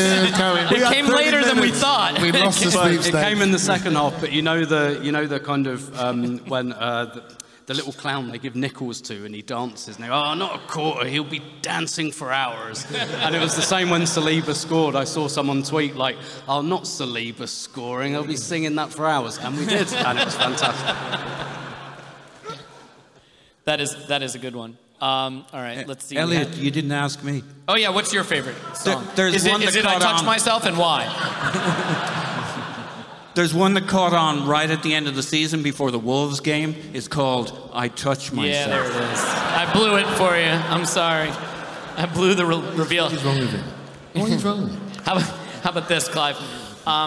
JB at Gunner Punter asks, and I know this may not apply to you, actually. I'm not sure that, I'm going to ask you, but I don't think it applies to you.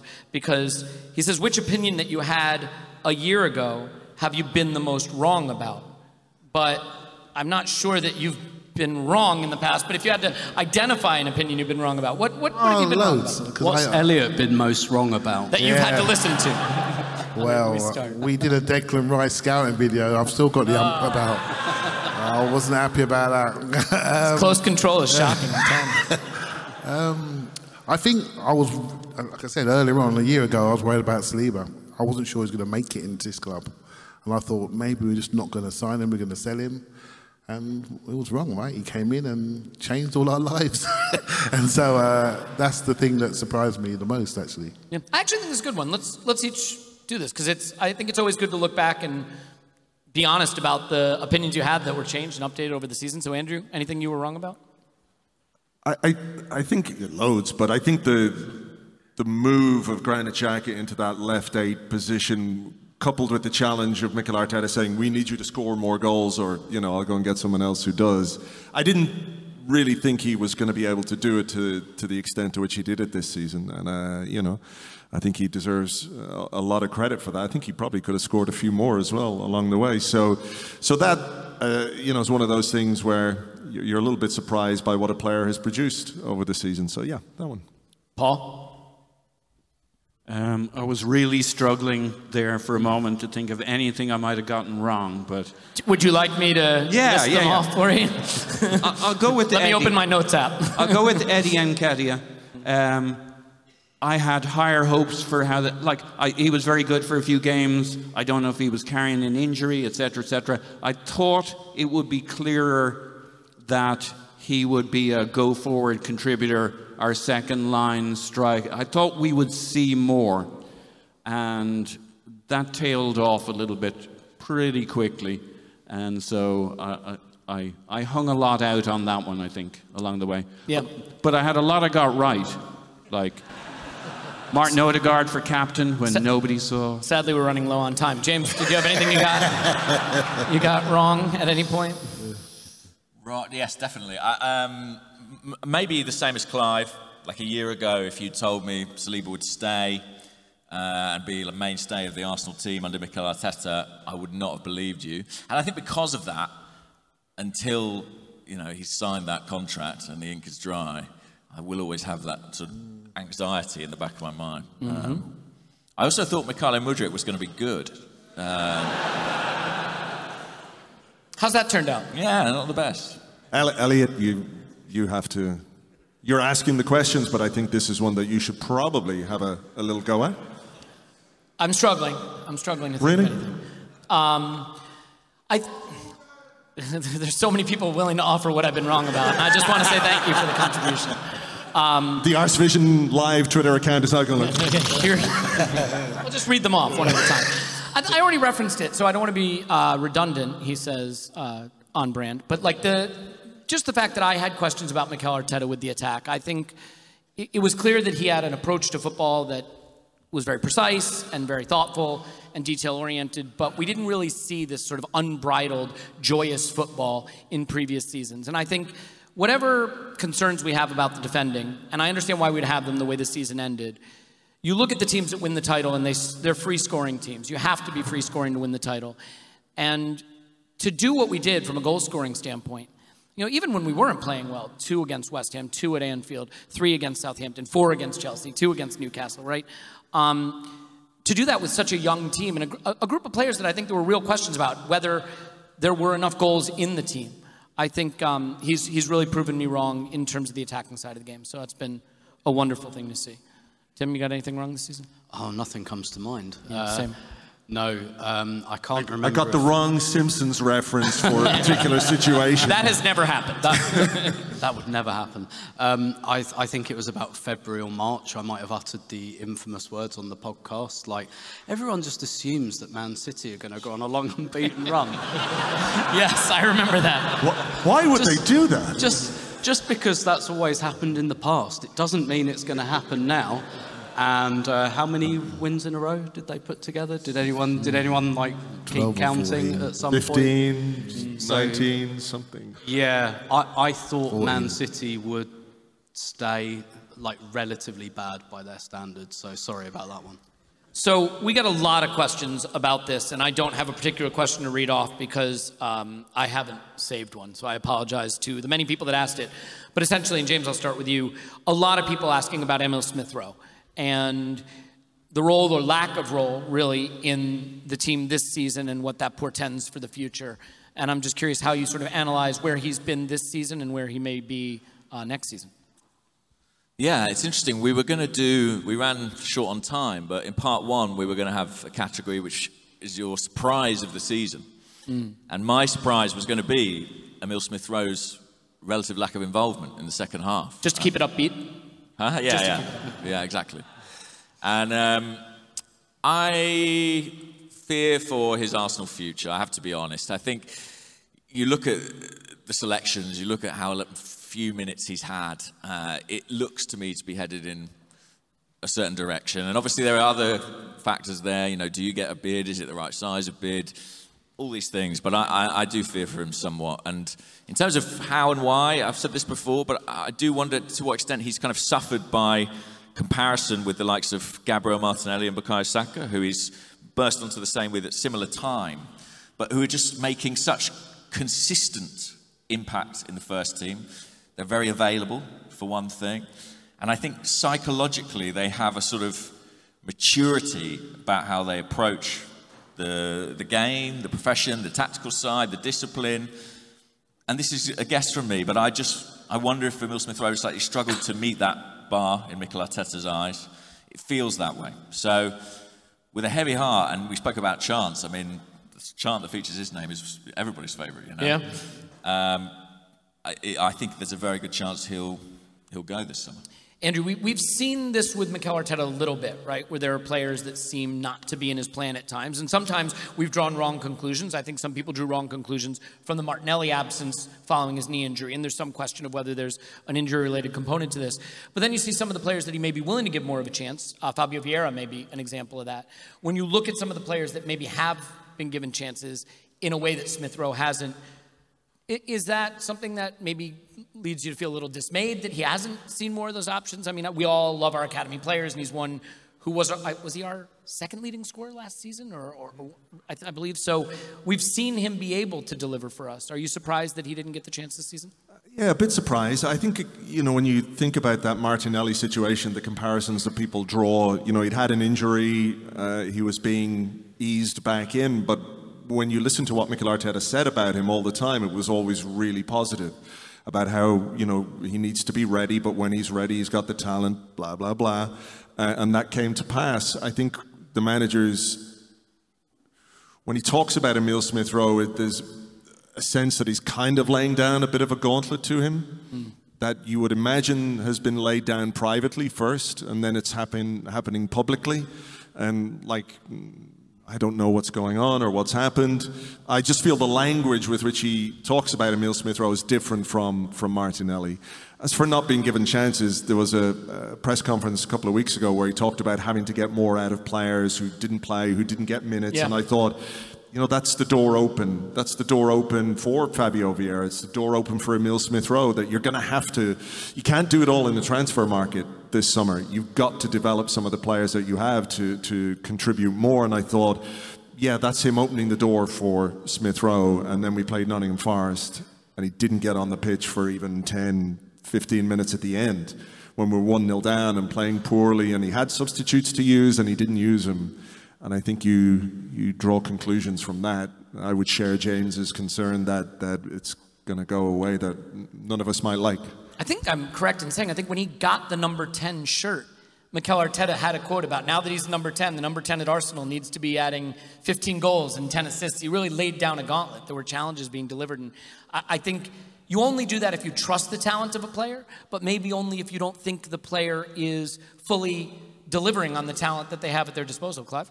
I think he's just a victim in the rising of standards. I think Trossard has come in and taken all his minutes away. Right? That's number one. Vieira's taken some minutes away, but Trossard's the real person who's come in. He's 28, been to World Cups. He's a man, right? And there's a couple of years ago, Smith-Rowe, the club was in a different stage, a developmental stage. Now we want to win big stuff, and he's just been like other people in the team, like maybe Kieran Tierney potentially. The team has evolved away from him, and if I ask you, any of you here, what's his best position? Has he defined a role? I don't think he has done. A year ago, he was a left winger. The left winger role has changed. We need speed and stretching ability, so the team has moved away from him, and sometimes that just happens, right? We've got to find another way. Yeah, I think it'll be very interesting to see what happens with him, but it wouldn't surprise me if he goes, but equally I think the talent is there that it wouldn't surprise me if he comes back into the group and delivers. I think this is a good one because we are all looking up at Manchester City thinking that's the next step we have to take, but there's a lot of resources and strong clubs in the league, obviously Spurs and Chelsea not among them, but Frederick Torstensen asks, and I'll throw this to you, Paul, reluctantly. I know we've run away a bit from most of the other big 6 or 7, but going into the summer, what other club will you be keeping an extra eye on? Who do you fear? Not City, obviously. No. That's a good question. I thought so. Look, I think there's a big gap between City, and there should be a big gap between us and the rest. I don't think anybody at our club should be scared of what's coming from the other guys. Chelsea, they're a clusterfuck, and they need to see a psychiatrist collectively before they start making. They won't be the ones, basically. Good old Frank Lamps. I'd give it to Frank another season. We got to see what he can do with full control. Yeah, he might have overdone it, but. Who will come in? They've got so much work to do there. Probably United. I think Newcastle will discover that teams will come to their home ground, St. James's Park, Elliot. He has a little issue with the whole St. James's Park thing. It's just St. James Park. St. James Park. Yeah. And that's how I'm going to refer to it forever. Take them far more serious. You can see there's a kind of a rift on this stage. There's a clique, and let me break it down for you. James and I are in one camp, and the other 4 are on the wall of the Emirates. Oh, there we go. There we go. So there's you didn't see the shit that went off back in the green room. Yeah. I actually thought I might be on the wall of the Emirates. It turned out that was an old Asian woman. Well, I'm not convinced that you can tell I'm not Roy Hodgson, so it's okay. But I don't know if I answered the question along the way. We'll I'm going to go on. with United. I think United might get their shit together more than the others. Well, that's a terrible answer. Tim, do you have a better answer? I mean, the team I'll be looking at is probably Newcastle, because I'm really interested to see where they go next. Now they've got Champions League football, and they've probably done it a year or 2 earlier than they thought they would, and how they deal with, like Paul said, I think there was a stage in the middle of this season where they were drawing 0-0 at home to Leeds and teams like that, and they got Isaac back and they got round that. But they're a bit like us. They're in that feel good kind of mode, and next season that's all going to change, because they're going to be in the Champions League and they're going to be expected to stay there, and I don't necessarily think they can take for granted that they will. And so I'll also be really interested, because unfortunately it looked like when you hire a guy from Brighton, it kind of looks like you're trying to be a bit smart with your money. I'd much rather they had Todd Bowley, to be honest, as their owner. So yeah, I'm really interested to see what they do with that. Yeah, I definitely think that it is easy to assume that progress will be linear. And we have to ensure that while we are targeting City and we are targeting the title, we are also being thoughtful about consolidating the position we are in, so that we create sort of a base camp to keep making these assaults on the title, as opposed to backsliding and having to try to do this all over again. Andrew, Nick Wharton asks, when naming your player of the season, no one mentioned Jesus. How much impact did he have on the team? What's your overall appraisal of the Jesus season? I think in the first part of the season up to the World Cup, it was very noticeable how different we were as an attacking team with him up front, where maybe last season we didn't have movement and pace and, good things that you want from a centre forward. We didn't necessarily have those as much as we needed. And we saw what Jesus brought that was different. The battles that he won. I think what we've kind of forgotten maybe in the second half of the season is that he did give us an outlet at times. He was plucking balls out of the air against big central defenders. He was winning balls in the air. He was spinning them, turning them, and causing defenses all kinds of problems, which I think after the World Cup and the injury, he didn't really do. And it's a bit of a strange one that perhaps he scored maybe more goals after the injury, or had his best goal-scoring spell. So I think he had a huge impact in that first half of the season, and maybe the second half and the fact that he faded a bit has made us a little, not blind to that, but I think we've just forgotten a bit. I'd really like to get Paul's input on this as well, yeah. Thank you very much, Elliot. What's he up to? Look, I think Jesus did something. We came flying. Pre-season last year was great, and we came flying out of the blocks. We won, 9 out of 10 or 8 out of 9 of our first games. And you saw a level of football performance impact, fast starts at the start of each first half, second half. We were on this blistering run. And I think Zinchenko, had an impact of resetting what we thought a performance would be, what we could do to an opponent. I think it was kind of like breaking a bone and resetting it. We had a different conception of how we could play with and without him, and I think the credit he's due is immeasurable to... there's the whole impact within the dressing room, the mentality. I don't think he's as big a player as we thought he might be for run-ins. Like, that wasn't his job at City, nor Zinchenko. They weren't the guys who took a team, who had all that gritty... we thought they would bring winning ways and winning mentality, and I still think we can do that. I don't think that's his strength particularly.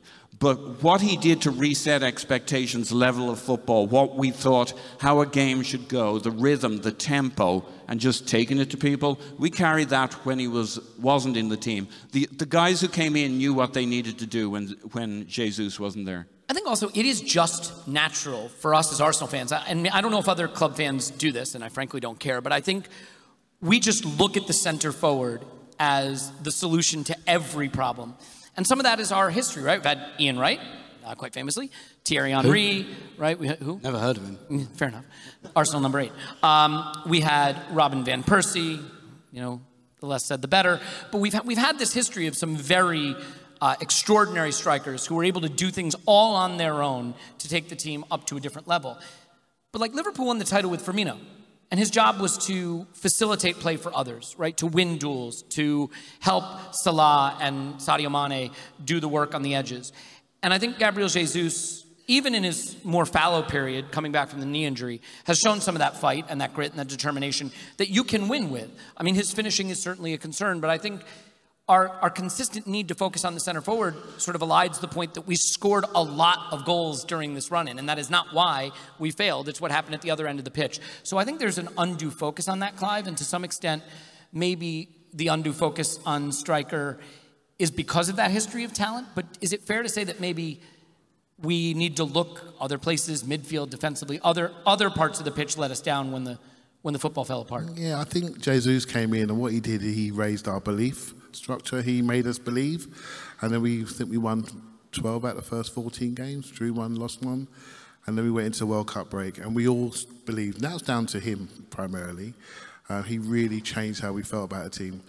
You turn the year, he gets injured, and we all now believe. Maybe we forgot why we believed, who raised our level of expectation, and he was a big part of that. So we've all got short memories. I'm not too worried about him. I need a couple more like him is what I want. A couple more like him. When we talk about our front three, we don't argue about who's going to play, and we need to have more arguments about who's going to play in that front three.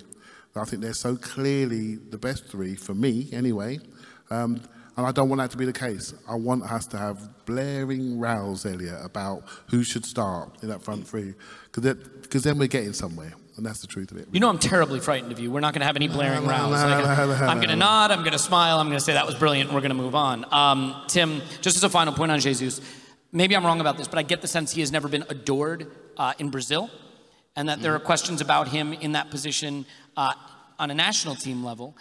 And that sort of makes me wonder, right? We're relying on him to be the star striker. He has struggled to impose himself, obviously a nation renowned for immense attacking talent, so there's no shame there. But how do you square that circle, the reputation he has in Brazil, how you see him as an Arsenal player, and if maybe they see something that we're starting to see? Yeah, I think the first thing is he didn't come up as a striker. He came up as a winger. His hero was Robinho, and that was the player he was. And then Palmeiras, when he was 17, had a striker crisis. They stuck him up front and went, wow, and they won the league with him up front.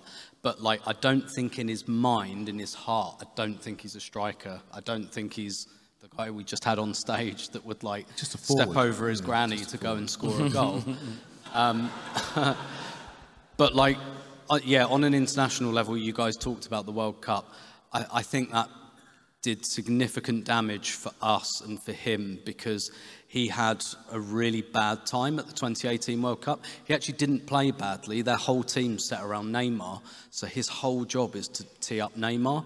But, when you play up front for Brazil in a World Cup, my mother-in-law watched Brazil at the World Cup. She hated football, absolutely hated it, but she would watch Brazil at the World Cup. That's 200 million people watching you. They don't necessarily all know about football. They just know the centre-forward didn't score a goal. He's shit. And that's what he got from the last World Cup. And so when it came to this World Cup, I think he went with that injury, and I think he was so desperate. Everything depends on that for him, and I think he really put his body on the line, and he aggravated that injury. And I think if you take that away, maybe he just spends 3 weeks out, has his knee cleaned out, and we get him back. But because it's Brazil at the World Cup, and he had a bad time at 2018, he was desperate, absolutely desperate to go and make up for that. I think he's suffering by just not being Haaland. The City got this guy who's just supernatural, and he's not him. So we just look at him and say, "You're not him. We want someone like that bloke up there." You know, and sometimes it's as simple as that. Yeah, I think that's very fair, and it just so happens that he's that target man striker, that run-in behind striker, and just at the time that he comes into the league and transforms City, we go the other direction, and so that contrast is pretty clear. John asked, by the way, Clive, are you transferring to the ArsenalVision podcast? Now that they've been voted? Luton won today. I'm really, really happy. I live about 5 miles from Luton, so it's a massive day for the area, and I'm really, really buzzing about it. Luton away the year they do away with the away scheme. Fuck's sake. So, Andrew, I think it would be, if we're running low on time, it might be nice for everybody to have maybe a final say, a final contribution, if you think that's an appropriate way to go. I certainly offer that honor up to you. I was going to ask, maybe I'll ask James, just, what you're hoping for tomorrow. I know it's not a game that means a great deal, but it would be nice to go out with a win in front of these players who've given us a lot this season. I think it's really important, actually, especially given what's happened in the last few weeks. And last season we had a similar situation where Champions League qualification slipped away from us, but we were at least able to kind of salute the team on the final day and, recognise what they'd contributed over the course of the season. I think as a group, the players probably need that as well. I think this has been hard these last few weeks, and I think it takes a toll. And I think there's a lot of people probably quite ready to go on holiday, but it'd be nice if they went in a better frame of mind. So I really hope that they can do themselves justice and, enjoy the appreciation that they'll get from the supporters. Well said. Paul? I would echo that, James. They need to be reminded, we all love them. They probably suspect we all love them, but they need to hear that. They need to go away having it ringing in their ears, because there's nothing like the real thing. It just needs to be the stadium giving them one ginormous hug. That's what I think it'll be. Everton last year was quite fun. In somewhat similar circumstances, we spanked in, 5 goals? 5, yeah. Yeah. I think Cedric scored that day. Yeah. It was a cross, wasn't it? It was a cross. It was not a cross. Absolutely was a cross. He actually had a fantastic performance, but we're not going to fall out of that over now. You give him a stock rising? I absolutely did. So who knows what surprises will come tomorrow, but they'll get a chance to feel the love, and they need to. They've earned that. Final thought, Clive? Yeah, we're all sort of focused on next season already, aren't we? Well, I think most of us are, looking at transfer rumours, etc. So the Brighton experience wasn't great at the end, and I almost feel like, can we be a bit better as a fan group and make sure we appreciate the players in a slightly different way? I know disappointment and grief comes at different times, and we accept it in different ways, so it's a personal decision, but it wasn't nice seeing all the red seats towards the end of that game. I didn't think it was good. So yeah, I'm hoping tomorrow we can say, you know what, we did really, really well. We can show the team exactly what we think about them. And I think it's going to be a really good day, particularly if we get the win. So, yeah. Tim? Yeah, I think as well, we've all had time to process this now. It's not like we threw it away against Brighton like it happened before that. So I think we've all had at least a month now, probably more if we're honest with ourselves, to understand where the season's actually gone, and actually now just to kind of reset. And you guys who've been in the stadium, it's been edgier since February. It just has, because we all wanted to win the league so badly. But I think with that kind of, if perhaps Forest was the game where it went away, which it wasn't, it was well before that, then maybe that would have a bearing. But I'm pretty confident that everyone will have that reset. Wolves kind of look in a bit of disarray. They've got the manager kind of saying, "You didn't tell me about these FFP problems when you appointed me. What's going on there?" They look a bit, famous last words. But I think it's ripe for us to give them a good old kicking, 4-5-0 kicking. He says before a 1-0 defeat. And that's, what we wanted, to end this particular show on a high note. And can't do that. Send everybody off happy. It would end badly, as James prophesied.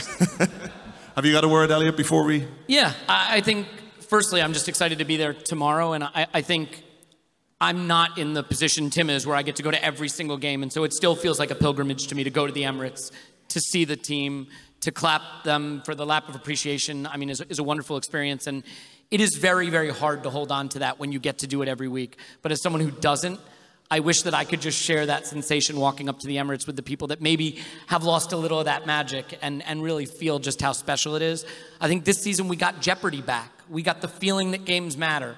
You know, just biting your nails and caring about every kick and going into every challenge with them. And it's been so long since we felt that. And I don't think any of us want to lose that sensation. What's been hard these last few weeks more than anything was just the ebbing away of that sense of jeopardy and that sense that the games really had so much riding on it. So for me, tomorrow is just about thanking them for giving that back to me, for the moments that I'll take from this season forever. And more than anything, just to raise a glass with people in person, a hug, to say hi, to meet great people and spend time together. Because the football, as important as it is, doesn't get under your skin quite the same when you can share it with great people. So I'm looking forward to that. And I'll be very, very looking forward to the next season coming around and doing it again. Yeah. And buying 500 Jaeger bombs in the Tollington afterwards. Is that Let's start at 100. All start right. as you mean to go on. Okay, well, it just remains for us to say thank you very much again to you guys for being here tonight, being here with us all season.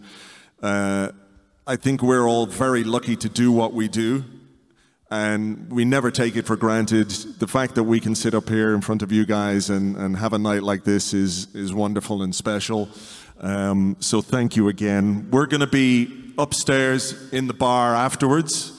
So please do feel free to come up and join us for a beer and a chat, and we'll be around until, I think the bar's open till 11:30, so please do come up and say hi if you want to do that. For now, we're going to go that way, and we're going to say thank you very much again. We love you, and let's do it next year when it might be third time lucky and we win the league. Thanks, everybody. Bye-bye, guys. Bye.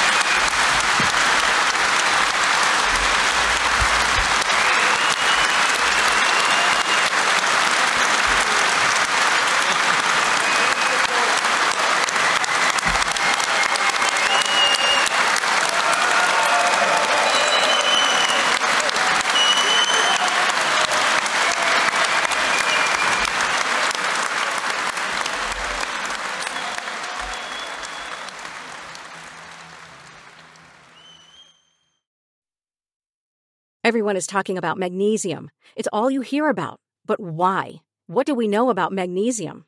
Well, magnesium is the #1 mineral that 75% of Americans are deficient in. If you are a woman over 35, magnesium will help you rediscover balance, energy, and vitality. Magnesium supports more than 300 enzymatic reactions in your body, including those involved in hormonal balance. From functional medicine doctors to mental well-being and female hormone experts, we all know that magnesium is the one mineral to improve all aspects of well-being and health. But which one? Magnesium Breakthrough from Bioptimizers, the trusted choice recommended by leading experts with 7 best-absorbed forms of magnesium to ensure your body receives the support it needs for overall well-being. Go to bioptimizers.com/balance today and use code BALANCE10 for 10% off. Support your journey to wellness at bioptimizers.com/balance. Magnesium Breakthrough from Bioptimizers, your foundation to optimal health and vitality.